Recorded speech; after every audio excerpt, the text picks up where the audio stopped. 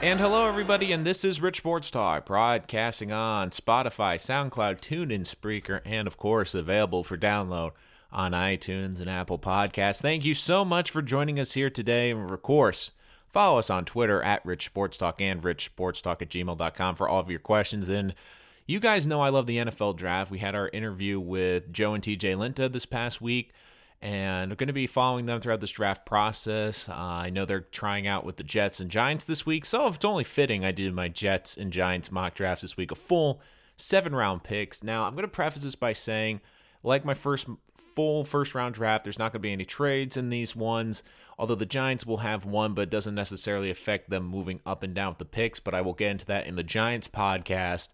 Now, I know that a lot of people were a little critical of my first mock draft because they didn't have any movement in that first whole round. But I said, look, this is a mock draft I'm doing as is. The next one, I'm doing trades that I think will happen, moving up for quarterbacks, moving back in the draft to gain more capital.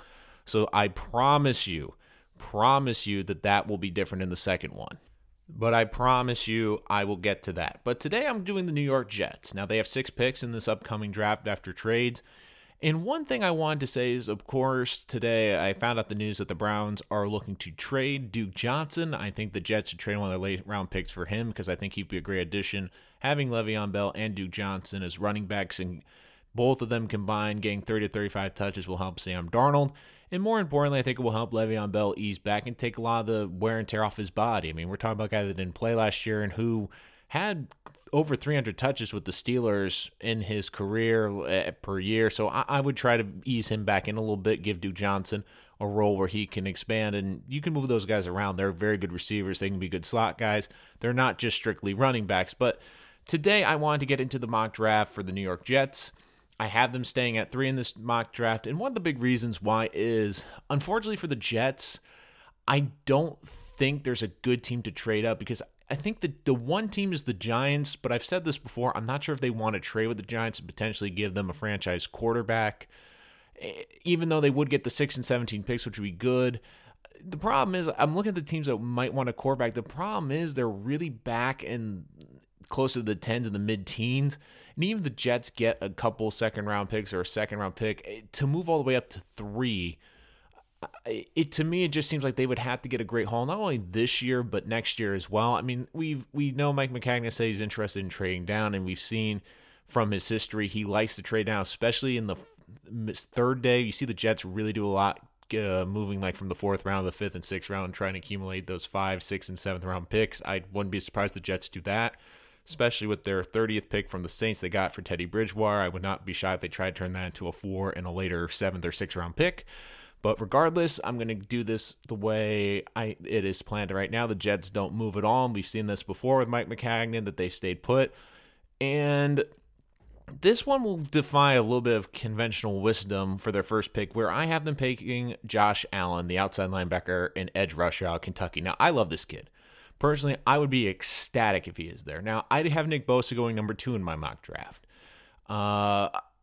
I know the Jets want to explore moving back, but really there's 3 blue chip prospects on defense that are really game changers. That would be Allen, Williams from Alabama, and of course Bosa from Ohio State. Bosa's off the board, and while I see a lot of my drafts going with Quinnen Williams, and I do appreciate how good he is, and he might at the moment be a better all-around prospect. The thing is, the Jets already have a lot invested in their defensive line. They already have Leonard Williams.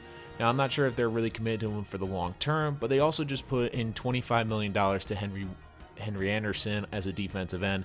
And the one thing this team has lacked for years, and it's been a glaring hole, is they never had a great pass rusher. And Williams is a dominant force in the middle. He can disrupt plays, and he could be a good interior pass rusher, but they never had a good edge rusher. And especially sticking with the 3-4 defense, they need a guy, and this guy, Josh Allen, I loved watching him play at Kentucky, and I kept saying all last season, I'm like, this kid's going to be a top 5 pick. The speed he has, but more importantly, the motor, his ability to drop back in coverage. He is a game breaker, and in this defense, with Greg Williams, I could easily see him being a double-digit sack guy. I mean, he is an explosive difference maker, and it works too perfectly. He's a New Jersey native. It'd be great for publicity as well. And you look, last year finished second in the FBS in both sacks with 17 and forced fumbles. This guy's a game breaker. He can do it all. He can cover. He can rush the passer. He creates turnovers. And he's got a freakish athletic ability. He can get to the edge. And the Jets, for years, have been looking for an edge rusher. And let's be honest, they really haven't had a great pass rusher. Sure, they've had Muhammad Wilkerson get double-digit sacks as a defensive end, but they've never really had a game-changing pass rusher really since, in my opinion, John Abraham. And man, for Jet fans, that's been a while. So for me, it's an easy pick, and I understand Quinn Williams might be a slightly better prospect, but for what the Jets need, an athletic outside linebacker, and don't forget, they didn't get Anthony Barr in free agency. He fits the need here. He is a great athlete, can drop back in coverage, can rush the passer. And look, you're going against Tom Brady. You're going against Josh Allen in this division. You need a guy that can get to the quarterback. The three most important things in football: having the quarterback, protecting the quarterback, and getting to the quarterback. The Jets have done 2 of the 3 this offseason. They've already gotten the quarterback with Sam Darnold. They've improved the offensive line via trade, and I think they'll do that through the draft. But now it's time to get their quarterback, get the other team's quarterback, and Josh Allen is perfect at that. Round 3, pick 4, I have them getting Ellington Jenkins, the center from Mississippi State. It's no secret the Jets have had a gaping hole since Nick Mangold retired. Now, I think Nick Mangold is a guy who should be considered for the Hall of Fame as center. He was a dominant force. He was great in this league for years. But this is a position that they've addressed the offensive line, especially the guard position, but they need to protect Sam Darnold, and Jenkins could be a play day one starter from day one. Great anchor on the inside, and while he doesn't have the best lateral agility, he has great size and a good skill set that translate well to the center position. And look, they've struggled since Nick Mangold retired, and I said that, but this is a potential day one star in the 3rd round, and one benefit to drafting a center and rookie and playing him right away, they also have 2 guards that have experience. They traded for Osamel from the Raiders, who's a Pro Bowl caliber guard. They have Brian Winters, who's another good guard beside him. So I think that's a good situation to have 2 experienced guards take some of the pressure off Jenkins on the inside. So once again, you look at the Jets, they addressed the left guard position, they addressed the center. So now, even though their tackles might not be in a great position, there really wasn't a lot to improve upon. You look right now, they have a solid anchor in the middle 3, and you look at even the Colts last year. The Colts spent a lot on their interior line. It's not just about the tackles. The interior line is in crucial importance, and you saw how the Colts addressed their center and guard positions. You look at the difference their offensive line had this year. So I think the Jets are going to do the same thing. They're trying to follow that Colts formula, build from within, guard-center combination. I think Jenkins fits perfectly there. Now, I already said this earlier, the Teddy Bridgewater trade, which is round 3, pick 30. I could see them trading back to try to get an extra 4th, a couple 5ths in here, but I have them going offensive line. I know what I said. What did I say earlier? Quarterback, protect the quarterback, get the quarterback. And look, Titus Howard, offensive tackle from Alabama State, I really like him. And I know Maccagnan is not known for drafting offensive linemen, but one thing we have seen, he is not afraid of the small school prospects. And in fact, that's where he really makes his bread and butter. I mean, you look last year, Nate Shepard in the 3rd round from Canada. I mean, this is a general manager. He's not afraid to go to the small school prospects. And you look, Howard is one of these guys. While he may not be a great left tackle prospect, he's a good right tackle prospect, good bully in the trenches. And you look at the right tackle position, it's a little bit open right now. I think you could look at this kid as a potential right tackle down the road. He's a little bit raw, probably won't start next year, but look, he's got a lot of upside. You look at the size and the physicality he brings. This could be a good value pick because not only does it provide depth at the tackle position, but this could be a good long-term answer at right tackle. Now, if you get at Jenkins at center, that addresses your center position. You've addressed your guard position. Now you address the right tackle position potentially. And look, I think the Jets, that you want to get a good right tackle, especially with the good running backs you have. You want to open up that running game, and I think that this could be an underrated pick, and I really liked Howard. I've watched his tape. Struggles a little bit in pass protection, but I do like his physicality in the run game, and I think that would be a good thing for the Jets, who, let's face it, they've invested in Le'Veon Bell. They want to run the football next year. So I think that's a good pick. Round 4, pick 3, I have them going with Juwan Williams, the cornerback out of Vanderbilt. I don't think this is a surprise. The Jets need corners. And Mike Maccagnan, he's drafted a lot of corners. He understands the value of corners. And, you know, even with a healthy Tremaine Johnson and Brian Poole, they still need a lot of depth. I've heard a lot that they might be bringing Maurice Claiborne back, which I don't think would be a bad idea because he has not gone free agency now. Williams, his stock was hurt. A poor showing at the combine, 4.6, 4.40. However, he's a tall and physical corner on the outside. And he's a physical press man cover, which is what Greg Williams wants in his scheme. And this is a player, one of these players I think Williams can coach up as a cornerback. I mean, this is a kid who had 4 interceptions as a junior. He's a good project, and he has upside to be a number 2 corner with his size. Now, and I've one of these people, I don't fall into the trap of the 40. I think it can help your stock, but even if you're a 4.6 corner, if you're a tall press corner, that doesn't necessarily mean that you're a slow corner. Now, it could also mean a lot of things with the combine. Some guys don't run really well. But overall, I think this is a good prospect. Nice, big, tall corner.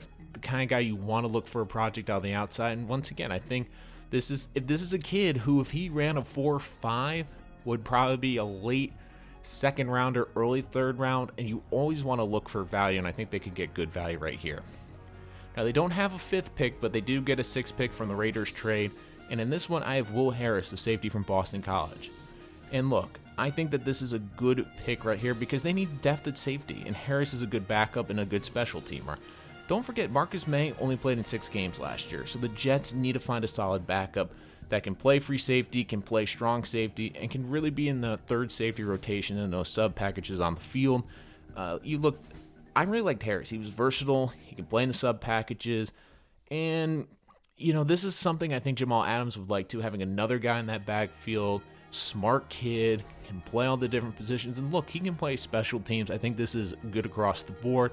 Brings in some good backup, and the Jets, I think right now, they are secondary.